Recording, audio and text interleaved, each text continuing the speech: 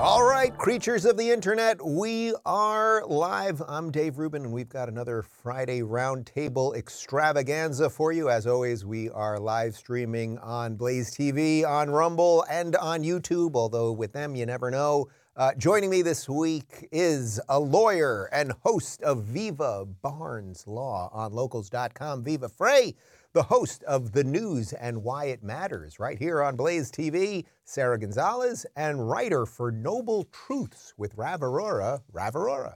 Viva, Sara, Rav, welcome to the Rubin Report. Thanks for having us. Hey, it's good to be here.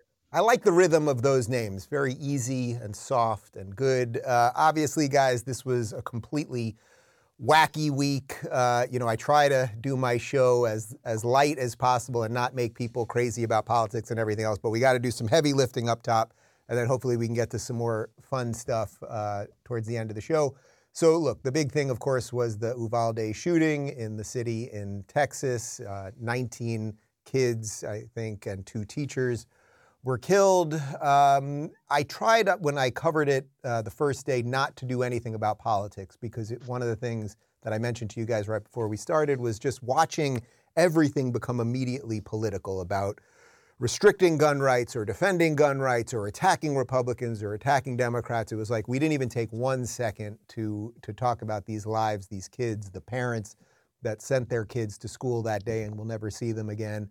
And I felt like we had to kind of sit with that a little bit. But for what we all do for a living, this is about politics.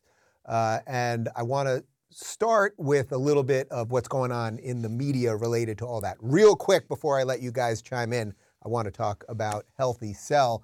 Have you guys ever wondered if those vitamins you're taking every day are actually working for you? Well, more than 240 million Americans take supplements daily in pill form, but they usually don't get the promised results because they don't absorb the nutrients properly. What if I told you there's a new type of dietary supplement, one that'll absorb into your body far better? I want to tell you about Healthy Cell. It's a new ingestible gel that not only tastes great, but has 165% more absorption than pills. It uses a new technology called microgel to deliver maximum absorption. Those old-fashioned tablets, capsules, and powders contain synthetic other ingredients. Ever wonder what they are? It's things like binding glues, fillers, and coatings that can irritate the lining of your stomach. Healthy Cell's microgel, on the other hand, suspends soluble, ultra-absorbable nutrient particles inside a gel made out of gut-healthy ingredients like soluble fiber, citrus, pectin, acacia gum, and water. It doesn't contain artificial sweeteners, flavorings, or colorings. It's even non-GMO, gluten-free, and vegetarian. Visit healthycell.com, that's CELL.com, and use code Rubin for 20% off your first order. Okay, so let's just dive right into the political part of Uvalde. I thought sort of the most shocking thing of the week was Beto O'Rourke's attack on Greg Abbott and some of the other officials in the town and in the state of Texas. Let's take a look. Excuse me. Excuse me. Excuse me. Sit down. You're out of line and an embarrassment. Sit down and don't play this stuff. The next shooting is right now, and you are doing nothing. No, he needs to get his ass out of here. This isn't the place to talk this over. This is totally predictable when you... Sir, you're out of line. Sir, you are out of line. Sir, you are out of line. Please leave this auditorium. I can't believe you're a sick son of a bitch that would come to a deal like this to make a political issue. Okay, so you've got the mayor of Uvalde there, you've got the police chief there, obviously Senator Ted Cruz was there, the governor of Texas, Greg Abbott, was there, and Beto O'Rourke, who is a charlatan, in my opinion, and everything that's wrong with politics, making this about him. He had no right to burst into that press conference, et cetera. Sara, I want to start with you because Texas is your state, and if there's one state hurting more than any other right now, it is Texas. But actually, why don't we start first? You're the mother of 2 young children. Why don't we do the human part before we dive into the political part? Yeah. Look, I wept the day that it happened, going through the pictures of all of the children that were deceased, thinking about, how similar they look to my oldest son, who is about to be 10. I mean, these are real life human issues. And although statistically speaking, our kids are still one of the most safe places for our children are in schools, it just doesn't feel that way anymore. And so it was hard to watch all of this happen, to watch this community grieving and hurting and still not have answers for exactly how things happened the way that they did. And to see Beto O'Rourke himself dancing practically on the graves of these murdered children was just really hard to watch as a mother, as a Texan, as someone who is active in the gun rights community, all of these things, right? And, it was just, it's difficult to watch it be politicized because at the end of the day, the more information that we see coming out about this particular incident really just solidifies the need for citizens to be able to protect themselves and their families, because when you leave it in the hands of law enforcement and government officials to rely on them to protect you, it's not going to work. And it's sad to see this be politicized when really this is proving the case for us to be able to defend ourselves and defend our families. And I think if the left had any integrity, they would look at themselves in the mirror and they would look at the issues that they are contributing to, the breakdown of the family unit, the glorification of mental illness, the degradation of young men in our society, the lack of morals, the godlessness in this country. They would look at themselves in the mirror and say, what the hell have we done to this country? And how can we contribute to bringing it back to where we need it without taking away people's rights to defend themselves? So you actually hit a whole bunch of stuff that I talked about this week in terms of family and the spiritual part and the mental health part, which I want to cover with all of you guys. Viva, because right before we started, you have a couple kids running around in that house right now that you were trying to get to be quiet so you could do this. Just as a father watching this. As a human, it's incomprehensible tragedy, and what's not, it's stomach turning. You don't want to close your eyes and even think about what people are going through, and then you go to Twitter and you just see people shamelessly exploiting it. I say, like, Barack Obama put out a tweet. They haven't even buried their children yet, and these politicians are weaponizing it, exploiting it in callous and shamelessly political tweets. And before the facts are out, we know the weapon. But the more details that come out now, the more you start to say, firearms might be the weapon being used, but there might be a whole slew of other problems that might be more directly related to how this escalated into what it possibly escalated into. And I'm just sitting here watching it from Canada, where we have some of the strictest gun laws in Canada, in the world. We have a lot of street violence, gun crime on the streets. You take these outlier examples and then you try to weaponize them politically to make your political points with total callousness to the human suffering that's going on behind it. But the more details that come out about the police, the delay, the things I've heard now, there may be one issue with firearms that needs to be addressed, but there might be some serious underlying issues as to how this could conceivably happen in a school. I've been saying for a while, you have armed security guards at when you do money drop off at banks, you have armed security guards for venues. It seems that if you want an immediate solution without finger pointing it, and security at schools, period, and meaningful security. But people just jump on this for their political purposes. Beto O'Rourke, I'm sure he believed in what he was doing. But at some point you have to take a step back and say, now's not the time. Let people mourn in peace. Yeah, you're actually giving Beto a little more credit than I'm giving him. I'm not sure he knows what he believes or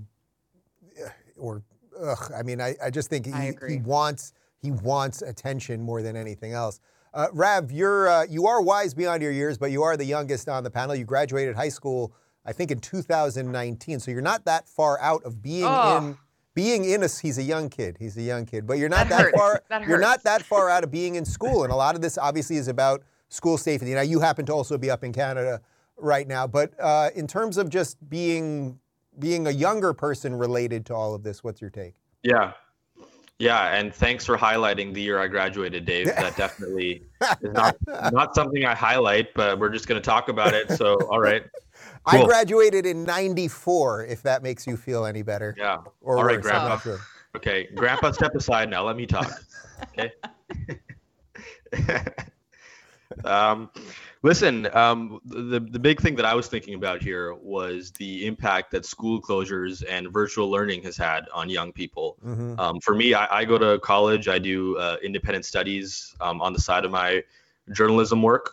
And so I've seen how virtual learning can be so like socially damaging and difficult to academically pursue the things that I want to pursue.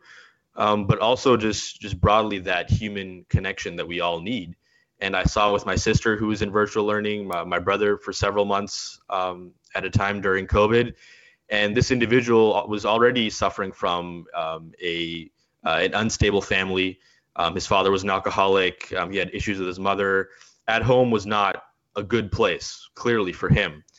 And once you put him in virtual learning away from school for several months, who knows how much that might have tipped him over and further spiraled him down this path of fear, depression, anxiety, loneliness, isolation. For a lot of people, especially in inner city communities, school is important because at home there's drugs, there's violence, there's abuse. And so that connection is important.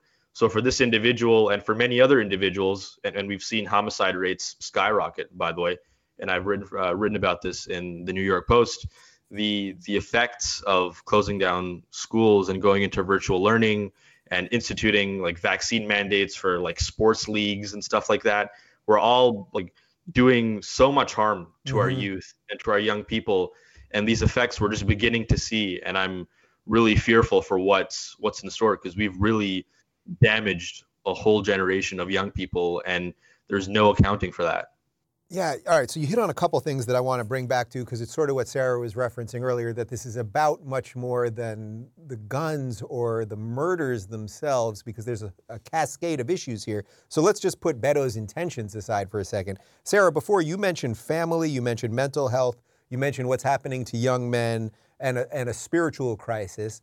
I think what Rav's referencing there related to young people and schooling is all of that. I mean, it seems to me we had almost no discussion about that. Why? I barely tweeted this week because I was just like, watching everybody do what Beto did on Twitter. Everyone immediately, you don't spend, or you spend an iota of a second on the deaths. I made a point of showing all the pictures of those kids because I want people to actually be affected by it. But we have much bigger issues here that, to me, can't really be solved by politics. Yeah, of course. And I mean, I would also add into the equation just the devaluing of human life itself. I mean, we have an entire party, at least their leaders, who are trying to convince this generation that it is their basic human right to be able to kill their baby up until the point that it comes out of the magical birth canal. So at what point do you stop and say, why would these people care about human life itself when we are telling them that you can throw it away if it becomes inconvenient to you? I mean, they are drilling this into children's heads. They are drilling this into the next generation. Should we be surprised that there is this regard for human life? I don't think that we can be shocked or surprised that this is happening. And I'll tell you this too, Dave. I mean, you hear stories of my parents, my grandparents. They traveled to school with rifles in the back of their pickup truck. There weren't school shootings to the degree that there are now. But again, I don't think that the lawmakers want to look at those particular facts because then that would shed light on the fact that this isn't a gun problem. This is a mental health problem. This is a spiritual problem. This is really, I really truly believe, Dave, we are at the place where this is a battle of good and evil. That is where we're at. And it's really difficult to see which side is going to win on that right now.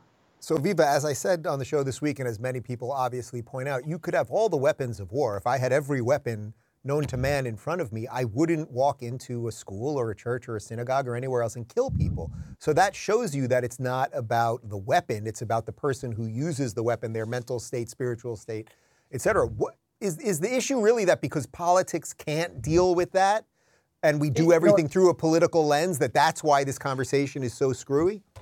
I think so. Tim Pool, I don't know if it's his analogy, had a good one, which is, you can run someone over with your car at any minute of the day. You don't walk around the street fearing everyone driving a vehicle. Mm-hmm. The issue is these types of incidents are so traumatizing, they're so horrific that, I say even though they amount for a fraction of the total gun violence in the States or anywhere for that matter, they're so traumatizing. It's like an airplane crashing versus a car accident. One is statistically exponentially more significant than the other, but one traumatizes a nation more than the other.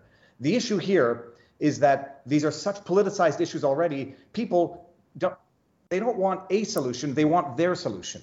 And I've been saying here, just practically speaking, I'm from Canada, we have the strictest gun laws, among out there.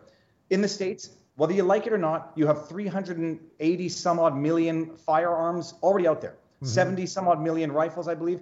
Even if you snapped your fingers today and said no more sales, we're going to raise the age, you still have a problem if you think the firearms are the problem. The reality is you have soft target problems. You have a phenomenon now where the media comes out, spends a week glorifying these monsters so that other people who want to make their name now, they have their charts and they want to get to the top of the chart literally, and the media does it, they know it, and it exacerbates the problem. As far as I'm concerned, security at the schools, if it were so costly for schools to let these things happen, they would find a solution tomorrow. The bottom line is it's been so politicized, they don't want the good solution, they just want their solution.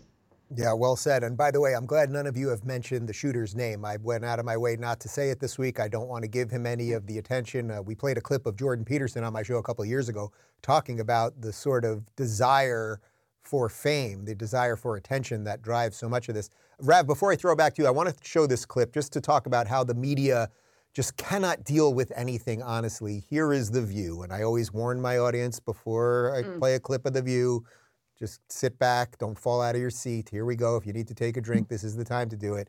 This is The View's Sonny Hostin defending Beto while also confusing some things about laws in Texas. They seemed angrier at Beto O'Rourke than they were at the massacre of 19 children and 2 fourth-grade teachers. Yeah. They were yelling at him. I'd like to see some of that energy around gun safety. Yeah. I was so shocked that they were so angry at what he was saying, and he was saying the right things. It was totally predictable. I mean, Governor Abbott was the person that changed the age of owning a gun from 21 to 18. Okay, so first off, I want to clarify something. What she said there was a complete lie, complete fabrication and lie from CBS News. I've got it right in front of me. Abbott said Wednesday after the Uvalde shooting that, quote, the ability of an 18-year-old to buy a long gun has been in place in the state of Texas for more than 60 years. So she's not only defending the ridiculous outburst by Beto, but then also just lying. Rav, this just happens every day on these shows, and people then are just confused about what the issues are, who the good guys are, and everything else. Yeah, it's really amazing how in almost every issue you see this again and again with the BLM stuff, which was kind of how I started in my journalistic career, writing about many of these big shootings like Jacob Blake and Rayshard Brooks in Atlanta and many other cases. It's like this happens again and again where you have a high-profile case, and usually the issue for the left becomes the racial element. So if it's a white police officer shooting a black suspect, you see immediately like facts are just totally thrown out in favor of this preconditioned narrative. Here we're seeing it again with these details. I mean, it's like the View is completely unwatchable to me. It's like every time I see a clip, like for my own mental health, I can't watch it because it's so infuriating constantly to see them spew this misinformation over and over again. It's like this is the reason why people are listening to this right now, Dave, and people are listening to Joe Rogan and wondering why he's so popular. This is why CNN Plus is in the graves, RIP. It's like because the mainstream media is just so bad at covering the facts. They're so disingenuous that independent media is rising. So I think in many ways that is a good thing, is that they're just openly spewing this misinformation so that individual people who know how to think can actually detect that and listen to better media and hopefully are watching this show right now. Well, to your point on what they cover and what they don't cover, 46 people were shot in Chicago this weekend, 6 of them fatally. Now, of course, the reason the media doesn't cover it is because the color of the skin of the shooters and the color of the skin of the victims doesn't fit the narrative, so they don't cover that. And as a matter of fact, I don't know if you guys saw it, but in that very press conference, Greg Abbott addressed that. He said, well, you know, because of course they're going after him about gun laws in Texas, he said, well, you do know that in New York and Chicago and in California, they have much stricter gun laws and people are being shot all the time. I wish it wasn't the case. And then, of course, New York Times wrote an article that he's race baiting by even saying that. So I want to get to some of the reaction of the left because, surprise, surprise, they want some more laws around this. But real quick, let me talk to you guys about real estate agents I trust. You know, buying or selling a home is already one of the most stressful things you can do, and it can be 10 times worse if you're not working with the right agent. Generally speaking, our homes are our biggest investment. I know it is for me, and that's a lot of responsibility, so you need an agent who takes that seriously. That's why I recommend Real Estate Agents I Trust. We work with only the best agents in every market and do our homework, talking to every agent before inviting them to join our network. And here's a big one. We only work with full-time professionals, no part-time or inexperienced agents. Our team makes an intro and then follows you through the buying or selling process to make sure that you're satisfied. The agents we work with have a long track record and are the best sellers in their field. They're part of this audience. The company was started by my buddy Glenn Beck himself. They share your values and they're almost anywhere you want to go, including Florida. And Viva is a new Floridian. The process is simple. Just go to realestateagentsitrust.com today and provide them with some basic info. Our team will contact you to make an intro to our preferred agent in your town. And now back to me. Okay, so the main reaction to this, especially from the left, is if we just had more laws that somehow that would stop this stuff. Now, we have laws about murder, we have laws about shooting people, we have laws about breaking into people's homes and attacking people and all sorts of things, but they seem to think just more laws would stop this. Here is Adam Kinzinger, who, believe it or not, is a Republican, but he basically is a Democrat, and he's talking about raising the age of the purchase of a firearm. We just raised the age of purchasing cigarettes, for God's sakes, to 21. The age of buying alcohol is 21. I think the age to buy a gun should be 21. And people can come to me with all the caveats about, well, they can serve in the military. I'll say the same thing about drinking beer, by the way, between the age of 18 and 21. Okay, I wanted to play this clip because every now and again, someone who I don't agree with on anything says something somewhat sane. And the idea that you can't vote, but you can go to the military. We have these odd inconsistencies, 18 to do this, 21 to do this, get a gun at 18, but can't buy a beer. I mean, some of this makes absolutely no sense. Rav, let me start with you on this. I mean, the odd inconsistencies, I know you're Canadian, but from an American, or give me from a Canadian perspective too, I'm not even fully sure on all of your age stuff there. Yeah, the restrictions are much different here. For drinking, it's I feel like I should know this, but usually you don't follow these rules when you're in high school. I'll have my guys check. What's the age limit on drinking in Canada? We'll get that for you in a sec. Go ahead. But no, I wanted to actually just touch on one point quickly. You said, Dave, earlier about like gun violence, because this has been the centerpiece of my reporting. It's like you have all these laws in blue cities especially, but we've seen homicide rates rise exponentially. Like in Minneapolis, they've risen like 30%. In LA, St. Louis, New York City, in Philadelphia, I reported last year. In 2020, there were more homicide deaths than in homicide deaths combined for 2014 and 2015. There were more homicide deaths last year in Philadelphia than 2 years combined, 2014 and 15.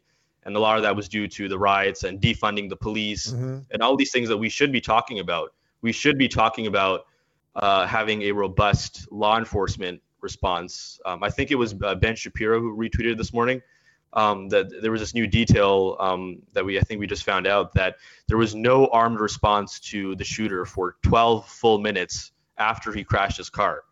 Okay, that's a conversation we should be having about why that didn't happen. We should be looking at realistic solutions and actually examining what happened here and looking at the broader trend of rising homicidal violence in inner city communities, rather than just having these one-sided, narrow-minded political conversations that I think the whole mainstream media has plunged into. Yeah, and I also think we have to acknowledge, without excusing anyone who did anything wrong, if any of the officers there did not go in when they should have and everything else, that there is no such thing as a perfect system. We don't know exactly when people knew everything. We always want the easy answer, like, oh, this should have happened at exactly this moment. And again, that's not to excuse anyone if anyone acted negligently, but there just aren't always perfect answers. Rav, just to let you know, in Canada, the drinking age is by province. So where you are in British Columbia, it's 19, but it is 18 in Quebec and Alberta. Just FYI, if you're looking to get a drink a little later. Okay. Sarah, referencing what I'm 21. I'm 21, so that's good. But I don't think I was following that in high school. So anyway, we should talk about that. Noted. We won't report you. Sarah, this idea of the 18 to 21. So Kinzinger, who I'm sure you're no great fan of either, this idea that you can get a gun at 18, but you can't drink to 21 is something worth talking about, these inconsistencies there. But you earlier mentioned what's happening with young men.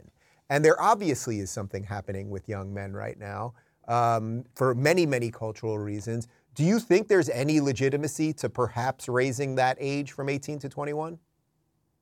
Well, on the gun side, I would say I would say that it becomes a slippery slope issue for me that I know what the left wants at the end of the day. I know what their end game is. And I think that the Second Amendment is very clear, even though it can be uncomfortable at times. I would also argue that they really don't believe these ideas that people are too young, that they're still children, that they don't need to have some sort of a weapon, because at the end of the day, these are the same people who are weaponizing our children, who are telling them that at 3 they can change their gender. So at 3 you're supposed to have the knowledge and the foresight and the wisdom to know what gender and sexuality you are, but somehow at 18 you're not old enough to know how to use a gun properly. So it's just the inconsistencies coming from the other side that I get very uncomfortable buying into the conversation.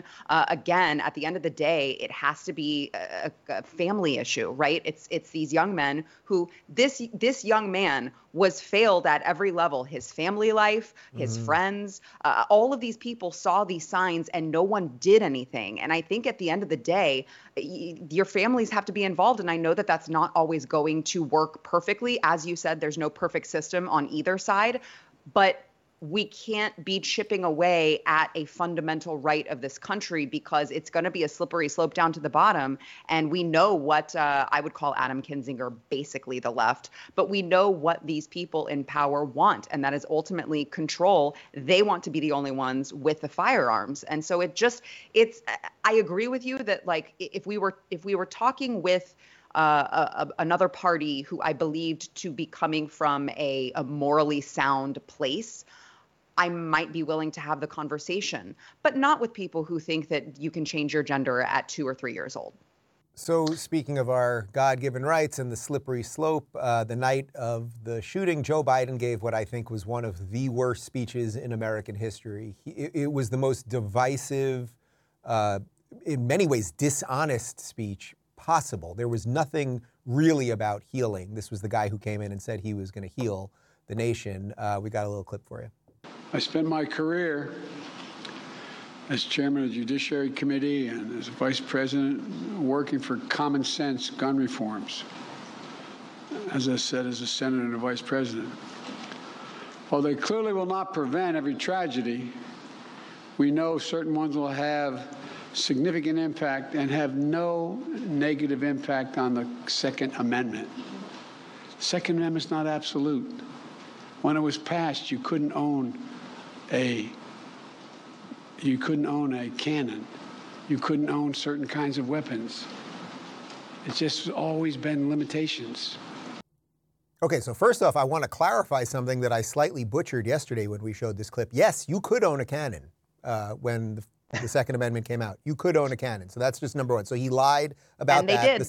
The same way that Sonny Hostin lied. So I have no problem if I make a mistake correcting that. So there you go. For the record, I've corrected that.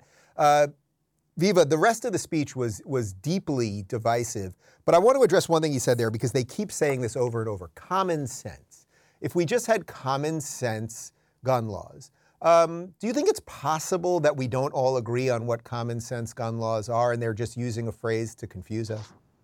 Well, I mean, it doesn't mean anything. It doesn't mean anything whatsoever. But I wrote down a note because Sara brought up a good point. You know, the same people arguing for raising the limit of gun ownership also want to lower the age limit to vote. So they want to let 16-year-olds vote on firearms issues where they're not allowed owning firearms by their own logic. Great point.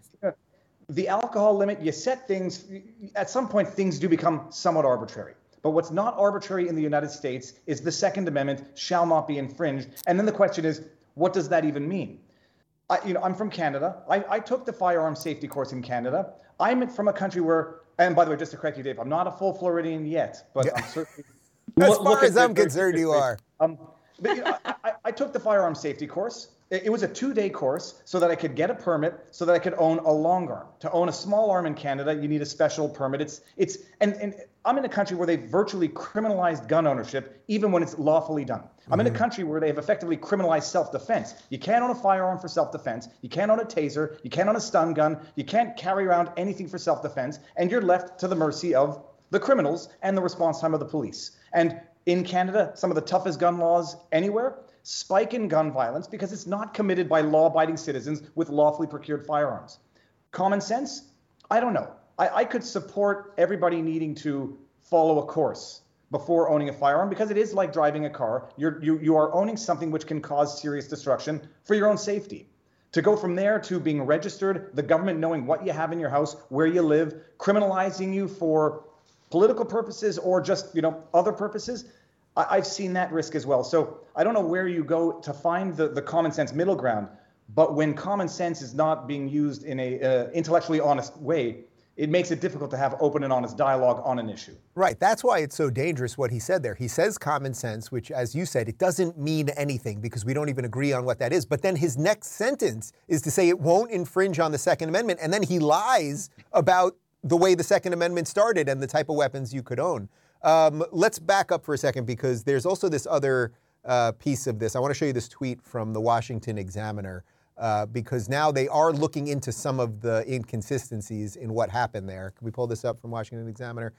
The White House refused to call for an investigation into the police response to the school shooting in Uvalde, Texas, saying President Joe Biden has the utmost respect for the men and women of law enforcement. So we referenced this earlier. There seems to be a certain amount of time that the police did not go in and that they perhaps were ignoring orders or there was some confusion there. I think we're all agreed, okay, there's no perfect system. The fact that the White House isn't looking into it, this is the same party that wants to defund the police. I mean, they usually hate the police. In this case, now something horrific happened and they don't want to know what happened? What's going on here, Rev? Yeah, I just have to say, like, utmost respect for law enforcement. Like, I mean, where did that come from? Yeah, what? I mean, when the Jacob Blake shooting happened, which turned out to be a total misconstrued, exaggerated story, wherein he later admitted that he was at fault for trying to grab the officer's gun, after which the officer rightfully shot. In that case, right away when that happened, Kamala Harris went over to see him. Joe Biden had this horrible speech about how racist the U.S. is and how we need to fundamentally reform law enforcement for this horrible shooting. Same thing he did with Rayshard Brooks in Atlanta, another police shooting, which turned out to be legally justified. Again, there he said something like Black Americans wake up every day fearing for the police, not knowing when their life could be taken because of the police, like stuff like this. This is what we're used to. So to suddenly see this backpedal and shift is really astonishing to me. And I don't know what values and what kind of underlying framework Biden has for dealing with these things, because it seems to be shifting and seems to matter which is most politically expedient rather than which is the most honest and factual and compassionate take on these things. It almost read to me like they want everybody to feel like a conspiracy theorist these days, right? Like these people who question police motives and everything that you just laid out there, Rav, it's like at the same time, this is the one thing that they're not going to look into. This thing that's all on our mind right now that seems to be tearing the country in half, we're just not going to question their motives or what happened there. It's very bizarre. All right, so I do want to end the week on some good news because obviously this story is not going anywhere, but something really good did happen this week. It started happening last week, but it is official as of this week, which is that the Ministry of Truth, that is a was an insane assault on our First Amendment and shouldn't have even been proposed in the first place. It has completely fallen apart. We've got some info from the New York Post. The Biden administration has, quote, paused its controversial plans to create a disinformation board, causing its would-be leader to resign. In a statement Wednesday, Nina Jankowicz, the disinformation expert tapped to head the panel, said that with the board's work paused and its future uncertain, I have decided to leave the DHS to return to my work in the public sphere. Jankowicz's departure and the decision to scrap the board was first reported by the Washington Post. The board has been the subject of weeks of backlash from Republicans, libertarians, and even some liberals. My God, they're not all insane, who liken the scheme to the Ministry of Truth from George Orwell's classic novel, 1984.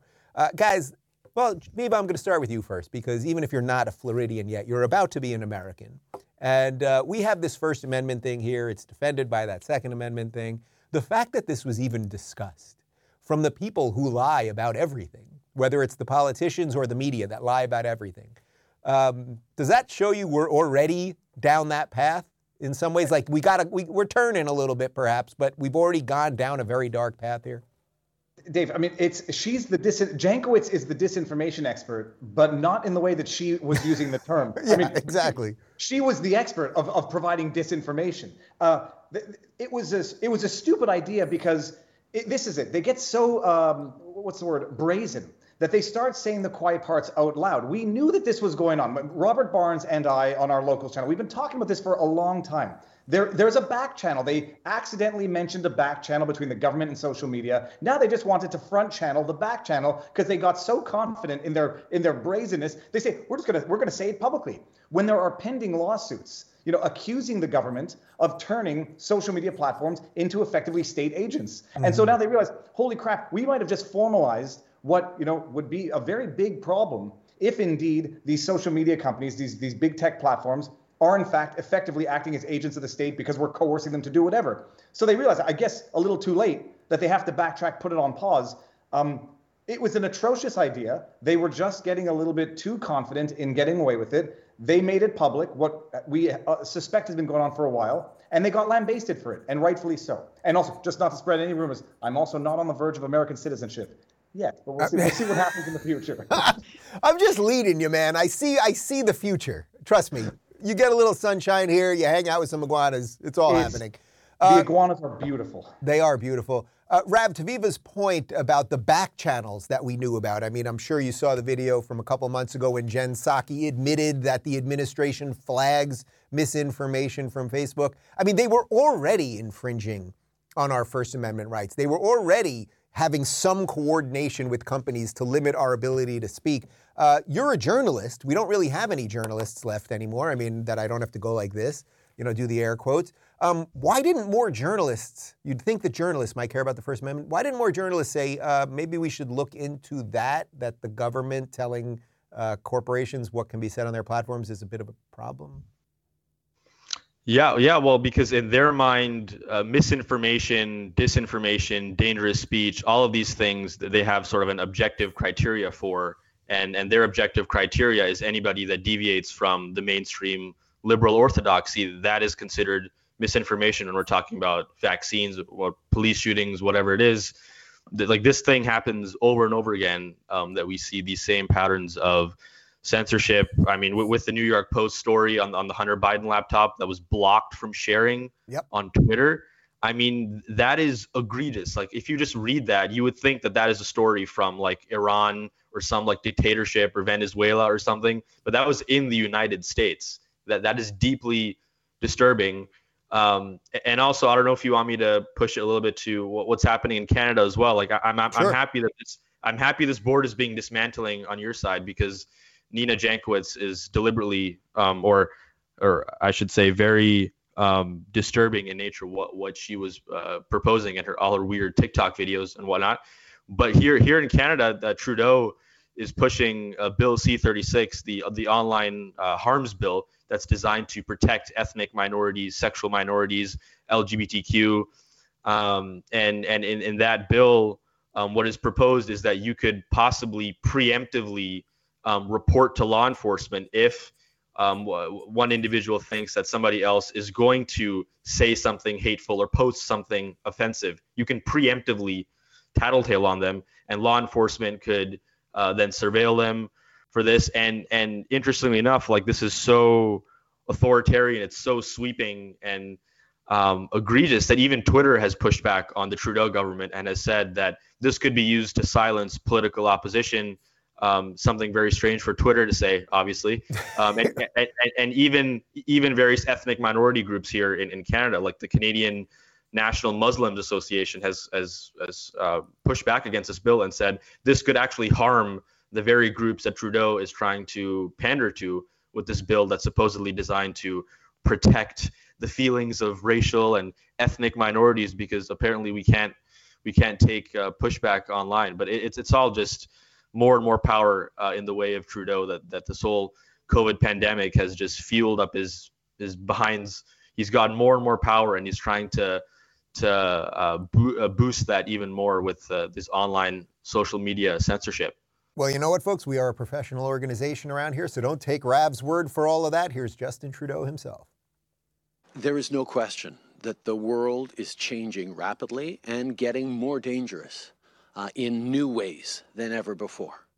When we look at the prevalence of misinformation, of disinformation, the way social media has been weaponized. Justin Trudeau. I can't. My friend, in that moment, we usually mute everybody. We didn't, so I'll let you go first before I let Sara jump in. You just can't deal with this guy anymore.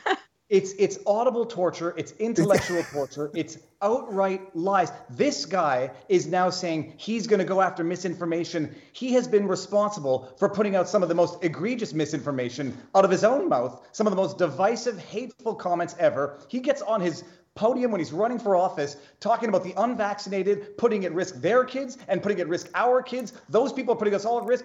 He is what he warns us about, and now he wants laws to basically protect him and persecute whomever he disagrees with and whomever he calls misinformation. It's outrageous, and I mean, I'm glad I'm a reasonably polite person and didn't say what I was thinking in any event. It's nauseating to listen to. But Viva, he wears nice socks. Isn't that important to you? He just, it's incessant. And it's Bill C-36, it's Bill C-11. They want to regulate the internet. They basically want to criminalize any speech that they don't like. And that happens to be independent media who call Trudeau for what he is: dishonest, divisive, and ultimately wickedly unconstitutional. Sara, to that point, this was making me think back to Bill C-16, which, of course, 6 or 7 years ago, that's the thing that put my good friend Jordan Peterson on the map. That was the bill in Canada that was being floated, that if you misgendered someone, potentially accidentally, if a woman was walking down the street and dropped her hat and you accidentally said sir, if you couldn't see their face or whatever it might be, that you could be fined or potentially even imprisoned. That literally is what put Jordan Peterson, a mild-mannered psychology professor at the University of Toronto, on the map. And you can sort of see a through line through all of these things. He kept saying at that, it's not going to stop here, it's not going to stop here. And now here we are dealing with another bill, with another letter and another couple numbers about misinformation. And I guess this goes to your slippery slope point that you were talking about earlier. Yeah, well, I have a bone to pick with you too, Dave, because you said that you were ending on good news, and I don't think that it's good news that Nina Jankowicz is now going to be free to post more TikTok videos during the day that are completely The singing is horrible. You're right. That is not good news. No, I think that really to kind of tie it all together, it does go to our original point, because all that misinformation is to all of these government agencies, whether it be Fidel Jr., whether it be Joe Biden, whether it be whatever country we're talking about here, all that misinformation is, it's very similar to what Viva was talking about with common sense gun reform. It doesn't mean anything. The word is meaningless. It only means this isn't the narrative that we choose to spin. Therefore, we want to tamper down on it, because at the end of the day, the government wants control over everything. They want control over your weapons and who has them and who doesn't. They want control over your speech. They want control over the narrative. They want to make sure that they maintain that control. And the way to do this is by chipping away at our Second Amendment rights, at our First Amendment rights, at everything that they have, so that they can maintain that control. I'm going to have to figure out a way to end this on a good note without you guys, because this is where we have to say goodbye, as Sara scared the hell out of everyone. But Sara, Viva, Rav, thank you guys. I'll definitely have you back, and have a nice weekend, and I'll take it from there. Thank you very much. Thanks. Thanks, guys. Thanks, Dave. All right, everybody. Look, this was a tough week. There's just no other way around it. As I said, I really had to limit what's going on social media, even for me personally, because as much as I have to be in this thing to communicate some of this stuff to you, it brought out the worst in almost everybody, and maybe at moments, myself included. I'm not so sure, but I think, as I would always try to say on the show, if we just kind of keep our heads on straight, if we don't just react, I think what they're trying to do in some ways by talking about common sense, and if we just had more laws, it's just always trying to get us to react to something. So something bad happened, we must react. And people who are not very good at solutions and usually screw everything up, if we just gave them the power on this one, if we just allowed them to give us the solution on this one, that everything would be better. But I just don't think things are that easy. So I would say, more than anything else, if you're feeling a little emotionally banged up this week or anything else, how about you take the weekend off this thing? I am going to. I'm actually getting a massage in about 2 hours. I've got someone coming over to the house who's going to massage me. I'm doing a deep tissue, guys, 90 minutes. So you're going to have to leave, because I can't be massaged while my employees are here. Can't do that. But do something take some walks, go to the park, walk your dog, play with your kids, all of that stuff. You don't need me to tell it to you. You get it already. But how about you stay off this thing for the weekend? You can play around on Locals if you want, because we do other fun stuff there involving food and music and joy and happiness and everything else. But just detox from some of it, and I think you'll find things a little bit better. And I will say one last thing, which is that if you dig what I do and you're in the Florida area, in case you forgot, there's a couple seats left. June 2nd, I am going to be with the governor, who's doing it right. And that's why things are so good here. That's why Viva Frei is moving here from Canada. Do we have the image of me? We don't have it today. All right, that's all right. That Ron DeSantis guy and me are going to be at the Plaza Live in Orlando on June 2nd. And VIP is sold out, but there are a couple seats left. And you can go to daverubin.com/events. Happy Friday, everybody. Enjoy the weekend. We'll do it again on Monday. Thank you, and adios. Thanks for tuning in, everybody. Be sure to subscribe and rate this podcast. And don't forget, you can watch my direct messages live on Blaze TV and YouTube every weekday at 11 a.m. Pacific, 2 p.m. Eastern. And of course, if you want to connect with me personally and get early access to my sit-down interviews, join RubinReport.locals.com.